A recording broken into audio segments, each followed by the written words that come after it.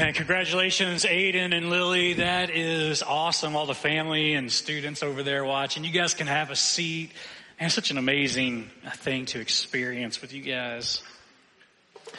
Hey, have you heard anybody say this recently? You do you.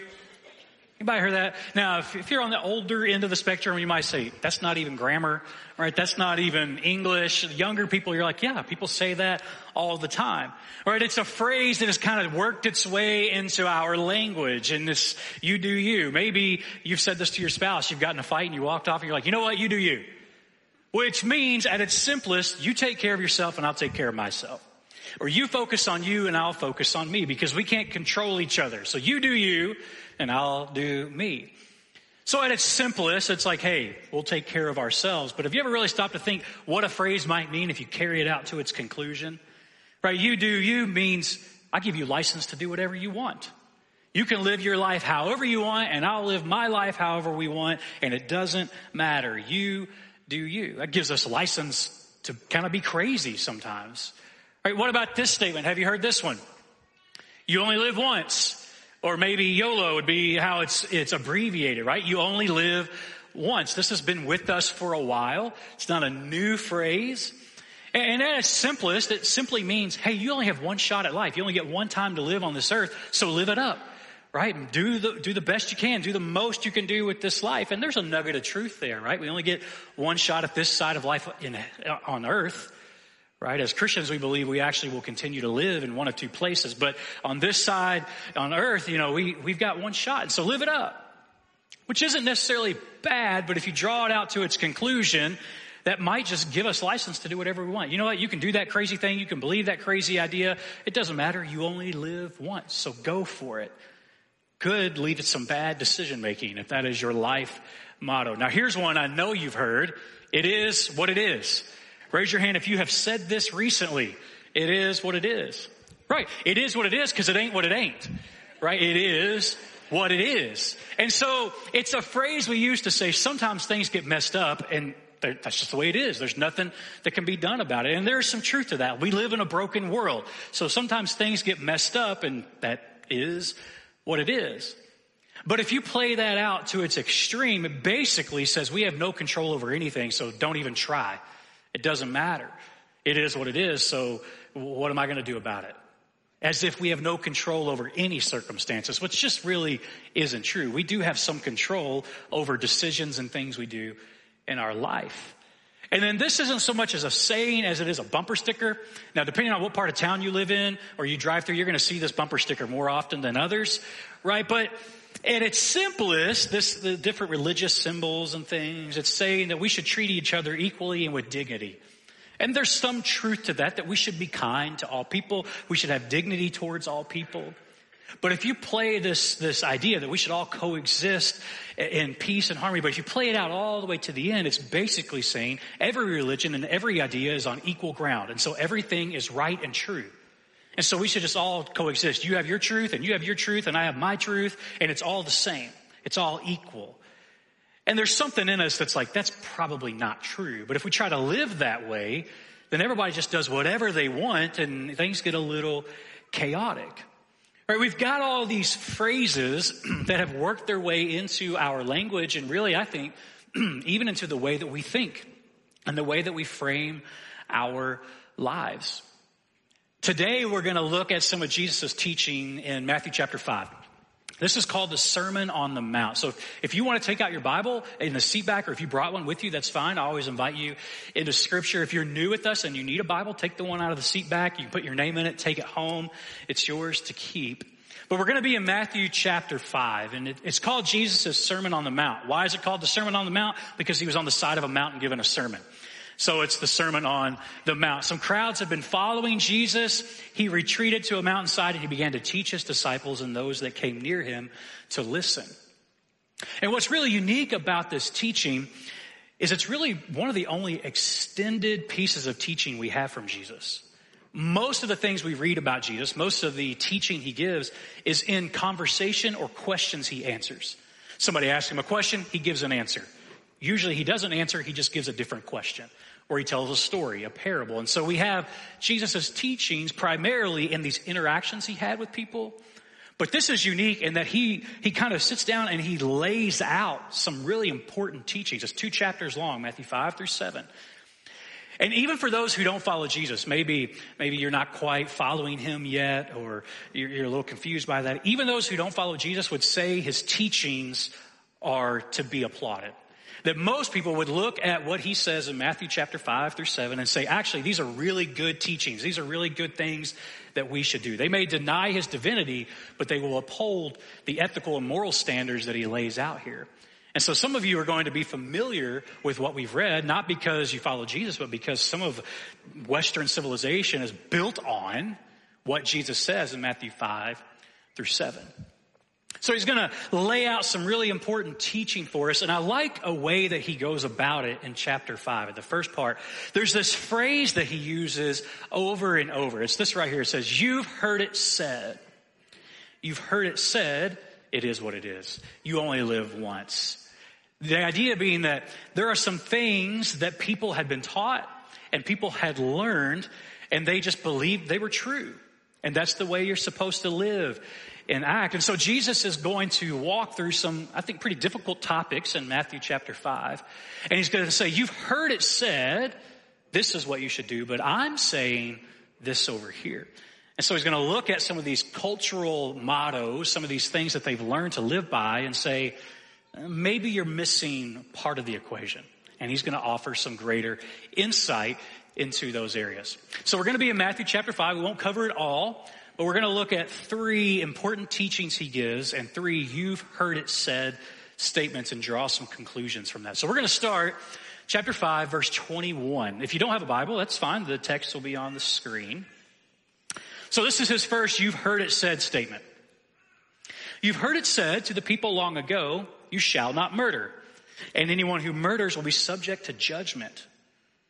But I tell you that anyone who is angry with his brother or sister will be subject to judgment. Again, anyone who says to a brother or sister, Raka, is answerable to the court. Anyone who says, you fool, will be in the danger of the fire of hell. Now, I'm going to assume that most people listening to Jesus believe they were decent people. Would you agree that probably most of you listening today would say, I'm a decent person? I don't let most of us walk around like Eeyore, I'm just a terrible person, right? We tend to believe that we live our lives decently, that we're decent human beings. And I have to think that most of the people listening to Jesus believe that. And one thing that they would say, you know what really makes me a good person is that I haven't murdered anyone. I would assume most of the people listening to Jesus were not murderers. Now, there might have been 1 or 2 in there, but I'd say the bulk of them were not murderers. And a little context for you, that commandment not to murder had been with the Jewish people for thousands of years. Okay, God had set his people free from Egypt. The Israelites had become enslaved, and when they were freed by Moses, you might know the story, parting of the Red Sea and all that. When they get to where they're free on the other side of the river, God gives them some commands. I mean, they just spent 400 years in slavery, so they probably need to relearn how to operate with one another. And so he says, listen, here's some nice provisions. Here's some rules you should follow that might help you build a good life and a good society. Don't kill each other. That seems reasonable. And so that's one of the commands that God gives in the 10 Commandments. You've heard of this. And yet I think Jesus was kind of saying, you know what? If what makes us good is simply not killing someone, that might be a low standard. If what makes us good is simply not killing someone, that might be a really low standard to live by. Right? You came home from work. Honey, did you kill anybody today? No. Good job. Right? That's a low standard of morality to just try not to murder people. And that is hard for some of us more than others, I guess. But he's saying that's kind of a low standard. Right? It would be like you're standing on the street next to someone you don't like, someone you kind of hate, and the bus is coming and they step in front of it and you didn't stop them. Now, you technically didn't murder, right? But you agree that something's wrong there, something wrong in my heart. You see, Jesus is saying you've been just following this command, but sort of missing the point, because you see, the hate in your heart is just as important as the blood on your hands. That simply not murdering each other is too low of a standard. I want to elevate your standards. That yes, you should not kill each other, but that hate is equivalent to murder. I mean, that's a hard teaching. Right? The people listening are like, well, man, have I murdered anyone? Have I hated anyone? That's a different question that Jesus is raising. Now, he called them all murderers, basically. Let's see where he's going to go next. You ready? Let's see what he talks about next. Matthew 5, 27 and 28. You've heard that it was said, you shall not commit adultery. But I tell you that anyone who looks at a woman lustfully has already committed adultery with her in his heart. I mean, good grief, Jesus. You're going from murder straight into adultery. Did you not pay attention in teaching class? You need some sort of transition, right, to make people feel better. They're still trying to figure out if they're a murderer or not, and you've launched right into adultery. But it really makes sense because he's sort of saying the same thing. What you do with your heart is just as important as what you do with your body. You say, you've heard it said, don't commit adultery. That's good. But I'm elevating that standard because there's more to it than that. What you do with your heart is just as important as what you do with your body. This was one of the 10 commandments that God had given them. Again, do not murder, do not commit adultery. And so he's saying, listen, you know the laws and you're following the laws, but you're kind of missing the greater point. Not murdering is meant to help you all live together in peace. And not committing adultery is going to help you honor your relationships and your heart. You see, because if what makes for a healthy relationship is not cheating, that's a low standard. You come home from work, hey honey, did you cheat on me today? No. Oh, good job. That's a low standard. If that's what gauges a healthy relationship, we're in trouble. All right? So you cannot commit adultery and still be a terrible spouse. Because you're kind of missing the point. He's saying what you do with your heart is as important as what you do with your body. You might have heard it said, look but don't touch. Jesus would say that is not in the kingdom of heaven. A follower of Christ cannot live by that motto. Because to look with lust is as guilty as to commit the act. And I actually think this is one of the most damaging things about pornography and the use of that is that it normalizes adulterous activity. It creates lust in our hearts, and Jesus says that is just as dangerous as a physical act of adultery. And so we have to be very careful. Yeah, we can say we're following this rule, but we're missing the heart of it. Even if your boyfriend, your girlfriend, your spouse gives you permission to view pornography, your allegiance is to Christ first and his commands. So that would exclude, do not allow your significant other to give you license to commit adultery. Because God says that's out of bounds. Right? You've heard it said, just follow this rule. I'm saying there's more of a heart involved than just simply not committing an act of adultery. And so Jesus has covered murder, and the people are like, wow, this is heavy. He's gone right to adultery, so he's probably going to go to something a little lighter now, don't you think? Or do you think he might just go a little deeper into a little more difficult teaching? Look at Matthew 5:31 with me. It has been said, or you've heard it said, anyone who divorces his wife must give her a certificate of divorce. But I tell you that anyone who divorces his wife except for sexual immorality makes her the victim of adultery, and anyone who marries a divorced woman commits adultery. Well, here is Jesus at his best. I have to imagine his disciples are like, boys, we better not quit our day job. It's going to be a short ministry. Right? His first major teaching, he's covered murder, adultery, and divorce right out of the gate.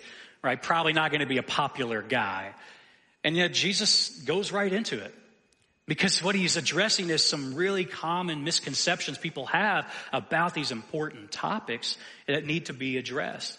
And before we get any farther into divorce, let's go back and do what Jesus did and talk about marriage. Remember how I said earlier, a lot of Jesus' teachings are in interactions with people, questions people ask, and then he answers. He gives an extended teaching on divorce and marriage in another place in Scripture. So I want to look at that with you. It's Matthew chapter 19. It'll be right here on the screen. Some Pharisees came to test him. A Pharisee was a religious leader, by the way. They asked, is it lawful for a man to divorce his wife for any and every reason?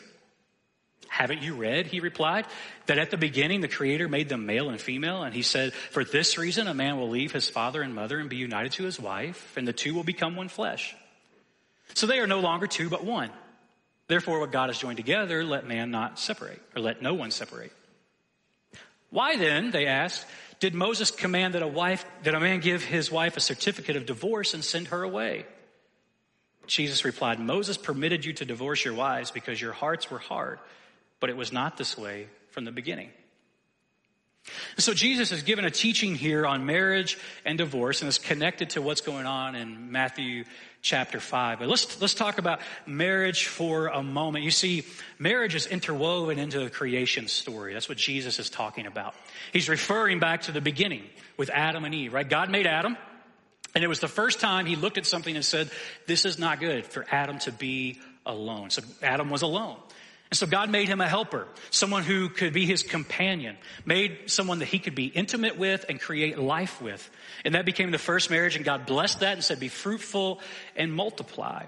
And so we see the creation of marriage in the opening chapters of the Bible. And so Jesus is referencing that. Haven't you heard, haven't you read where marriage comes from? And something very important that we have to understand in order to understand Jesus' teaching is that he's saying marriage is a covenant, not a contract. Marriage is a covenant, not a contract.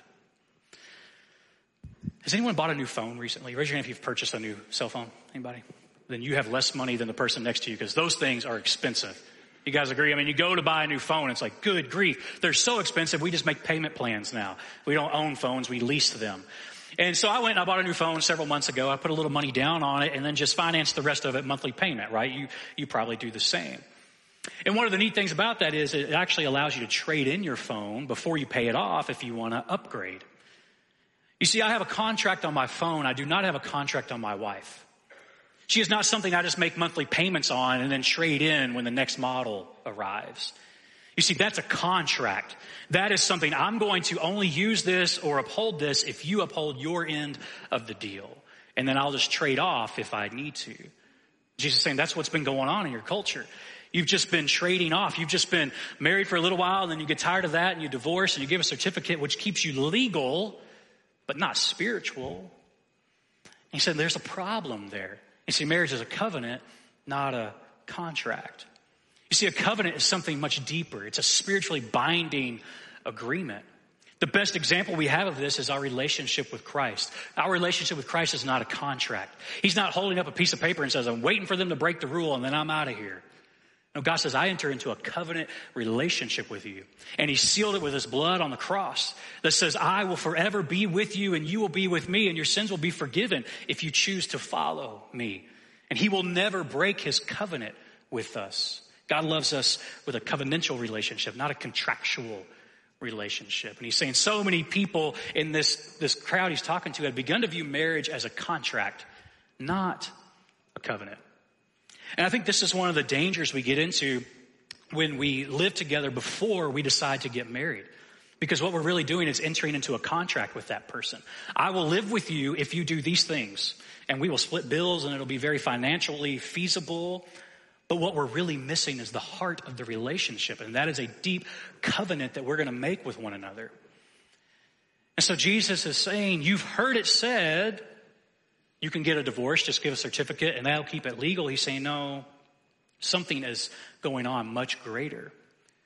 In fact, I think this is why it's recorded in Malachi 2:16. God says, I hate divorce, says the Lord Israel, because the man who divorces his wife covers his garment with violence. Now, I need to be very clear about something because sadly, sometimes scripture gets weaponized to heap shame and judgment and guilt on people who have experienced the pain of divorce. Can I make a very important distinction for you? That scripture says God hates divorce. It does not say God hates you. Do you see the difference? It says God hates divorce. It doesn't say he hates you. God loves you. Of course he hates divorce. He hates that for you. I've never met anyone that said, man, that last divorce was great. Can't wait till the next one. That's not how it works. If you would probably be in agreement with God, you would say, I hate divorce too, because it's painful and it detaches us from that covenant that we were meant to have. And so God is saying, I hate that you have to experience that. And there is provision given to us in Scripture that allows for divorce. We're not getting into that today. It's beyond the context of this morning.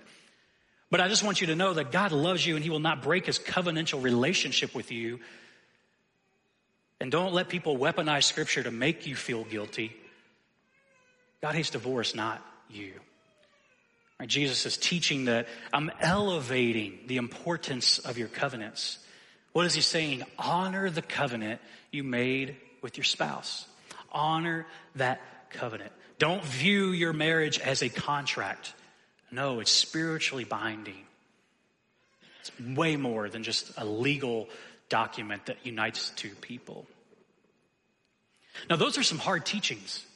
I mean, Jesus comes out of the gate with murder, adultery, and divorce. But if you would allow me, I would like to give 3 big ideas that I think Jesus shares through those 3 teachings. If you're taking notes, this would be a time to jot down these 3 things. By the way, you can text notes to that number we gave you earlier that was on the screen, where you can actually have an outline of today's message and all the Scripture. But 3 things I think Jesus is revealing to his listeners and revealing to us as he was going through these teachings. And I think one thing he was revealing is that these are spiritual commands, not legal codes. Spiritual commands, not legal codes. Right? We so often as believers want to take the commands of Scripture and turn them into rules to follow because we can follow rules. And so we take all the things that Jesus says and we're like, well, there's a checklist and I'm going to check these off. And so Jesus is saying, yeah, you might have not murdering checked off and not committing adultery checked off, and you might have legally gotten divorced, and that's okay, but he's saying you're missing the greater point. These are spiritual commands, not just legal codes that we follow. And there's a distinction there. You see, we are spiritual people. If we follow Christ, we live in the Spirit. You know, I can be a law-abiding citizen and still be a terrible person. I can follow every traffic law. I can not speed and still give you the bird. What does that say about my heart? Right? I'm following the rules, but my heart is corrupted, you see. That's what Jesus is saying. You can follow the rules and your heart still be corrupt. And that should not be in the kingdom of heaven that he is trying to bring to earth. I don't know that Jesus is looking for law-abiding citizens as much as he is as people who are willing to be changed in their spirit to follow him. Paul says it this way in Romans 8:9. He says, you, however, are not in the realm of the flesh, but in the realm of the Spirit, if indeed the Spirit of God lives in you. So you might be wondering, what does this look like in real life? What does this look like applicably like, if that's a word, applicably? What does this look like in application? Here's an example. You could go to church every week, and you could feel really good about that. And I would say that's a good habit to create. But if you're a jerk to your coworkers, an absent father in the home, and a cold-hearted husband, you've missed the point. You might say, I get up every morning and read my Bible and have my quiet time. And I would say that's a good discipline. But if you slander people on social media, I think maybe you've missed the point. You might say, hey, look, I try to use my influence. I post nice Christian content on my social media feeds. And I would say, that's great, except I have to stroll through all your political hatred to find it. You see, you've missed the point. You might say, I listen to worship songs on the radio and on my phone. And I would say, that's great. But if you're using that device to watch pornography, you've missed the point. Do you see how we can take the laws of Scripture and we can turn them into legal codes and we can make ourselves feel like really good law-abiding citizens and our hearts be corrupted the entire time? And Jesus is saying that should not be. That should not be for those who would follow him. I think a second thing Jesus reveals is that our hearts matter as much as our hands. That what's going on internally is just as important as what's going on externally. And see, I think we're really good at managing behavior more than we are checking our hearts. It's really easy for me to change a behavior. It's really hard to let my heart be changed because there's something deeper in there, something more spiritual in there. But we want to focus on just behavior modification instead of letting our hearts be transformed. There's a really interesting passage of Scripture. I would encourage you to read it this week. You may not walk away from it feeling good, but you might walk away from it feeling convicted, which would be even better. It's Matthew chapter 23. If you get a chance, you just jot that down, Matthew 23. Jesus addresses the religious leaders of his day. And he kind of reveals this point about the heart. Listen to what he says in Matthew 23, 25 through 28. Woe to you, teachers of the law and Pharisees, you hypocrites! You clean the outside of the cup and dish, but inside they are full of greed and self-indulgence. Blind Pharisee. First clean the inside of the cup and the dish, and then the outside will be clean. You are like whitewashed tombs, which look beautiful on the outside, but on the inside are full of the bones of the dead and everything unclean. In the same way, on the outside you appear to people as righteous, but on the inside you are full of hypocrisy and wickedness. Jesus is saying to this group of religious people, you've done a really good job of making the exterior look good and look righteous. You appear to have it all together, but at the heart level, you are a mess. You are a wreck. Yeah, you followed all the rules. You could consider yourself a good citizen, but you're a mess. And so he's saying, listen, your heart matters as much as your hands do. Yes, we want to be disciplined, but we want to be changed from the inside.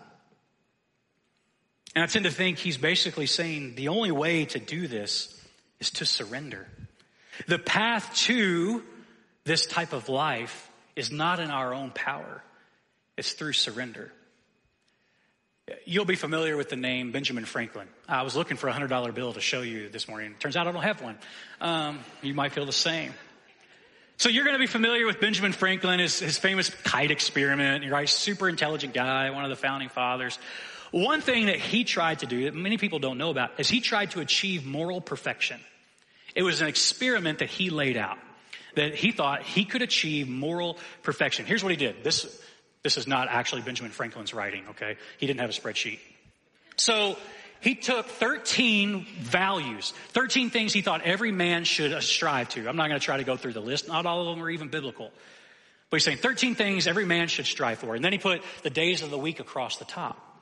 And he had this little leather-bound book, and he would walk around, and when he would fail at one of the virtues, he would put an X in the box every time he failed. His goal being that day after day, week after week, month, year, that eventually his pages would be less marked up. That he would eventually get to a place where his pages were clean and he could be morally perfect. This was his experiment. Can man make himself morally perfect? And for as smart as the guy was, seems like this would have been a self-defeating exercise, don't you think? Because you know how broken you are. I know how broken I am. And that we can't achieve moral perfection on our own. But I wonder if this is sort of how we live our lives. You don't carry a book around where you give yourself demerits. I know that. But is that how we think? That we walk around thinking, well, I'm just going to try to be better tomorrow than I am today and hopefully have fewer demerits in my life. So that by the time I get to the end of my life, maybe my page will be clean and Jesus will let me into heaven. Or like I'm carrying this metaphorical book around, and when I get to the gates of heaven, I'll give it to Jesus and he'll run it through the Scantron machine, and hopefully I'll get graded into heaven, that I'll have just few enough demerits that I can get in. I think that's what Jesus is saying. You've heard it said, just keep the rules and you'll get to heaven. But that's not how it works. You see, Benjamin Franklin did make progress. We will make progress if we work toward it, and we should work hard. We are called to be holy, and there are disciplines we can put into our lives to try and get control of our behavior and our thinking. Those aren't bad things, but they won't save us. You see, because here's a reality. A less sinful me is still a sinful me. Even if I worked really hard on that book and I got to a page where there's only one mark, I'm still disqualified. I'm still morally imperfect. In fact, Scripture says if you've broken one law, you are a law breaker. And so there's nothing we can do to be morally perfect. We can try to keep all the rules and miss the point of it completely. See, one mark disqualifies us from heaven. And yet the really good news of the gospel is that there is a man whose book is clean. There is a man who lived a perfect life. And he didn't just live the perfect life and keep it to himself. No, he said, listen, I will exchange books with you. I will give you my life of perfection in exchange for your life of imperfection. And I will die the death that is deserved because of that. You see, Scripture says God made him who had no sin to be sin for us, so that in him we might become the righteousness of God. Jesus didn't come to abolish the law. He didn't say, don't follow the rules. He came to say, I will fulfill the law. Everything that should be done will be done in me. And that's where perfection will be found. Not in your own efforts, not in white-knuckling through life and trying to be better tomorrow than you were today, but by surrendering to Christ and letting our hearts be changed. You see, being changed from the inside out, let our hearts be changed, and then our hands will change. Our behavior will follow our beliefs. So he's saying, you've heard it said, keep the rules. I'm saying, live by the Spirit and follow me. I love the way David writes in Psalm 51, kind of a prayer. He says, create in me a pure heart, O God, and renew a steadfast spirit within me. Seems like that would be an appropriate prayer for us to pray. But sometimes we live our lives by our own power and we think we're going to take care of everything on our own. But what we end up doing is just realizing we're imperfect and sometimes dig deeper holes than we have to. That the path is actually through surrender, not through working harder. As I was reading that scripture, an old song came to mind. Some of you, if you've been in church world for a while, you'll remember a Chris Tomlin song from years ago. And the chorus says, give us clean hands and give us pure hearts. And let us not lift our souls to another. And I thought that's a perfect prayer for us to pray this morning. And so if you would allow me, I'd like to sing that over you for a moment. You can use it as your prayer.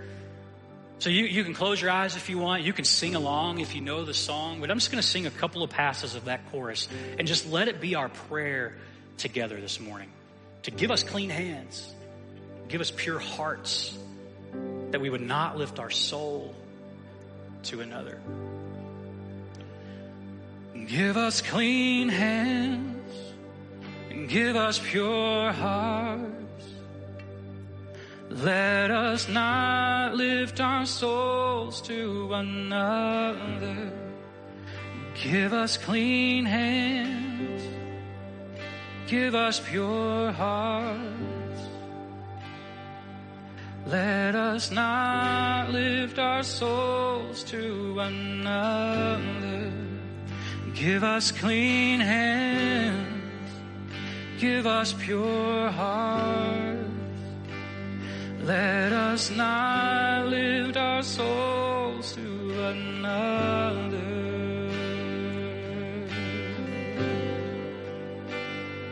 God, that is our prayer. That you would give us clean hands. More importantly, pure hearts. That we would not lift our souls to anyone else but you. So God, forgive us for when we think that we have achieved some sort of perfection. God, forgive us if we've turned your spiritual commands into legal codes that we follow. God, what that does is it makes us rigid and judgmental. It doesn't mean that we shouldn't obey your laws. It doesn't mean that we should throw scripture out the window. It's saying that if we follow you, if we follow the Spirit, live by the Spirit, then we won't gratify the desires of our sinful nature. God, I pray that if there's anyone listening who is caught in a life of just uncleanliness, that they realize today that, man, I've been trying really hard, but the truth is I'll come up short. That they don't hear that as a defeating statement. It would be defeating if there was no way out. But God, you've given us a way out. You said, I will give you my life.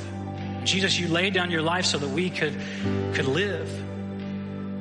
And so help us to surrender to that so our hearts can be changed. And for those of us who have been following you for a while, I pray we surrender again, daily.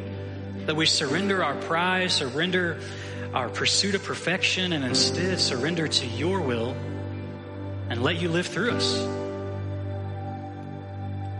So God, we give you our lives. It's your goodness that we cling to. Be with us, Lord. It's in your precious name that we pray. Amen.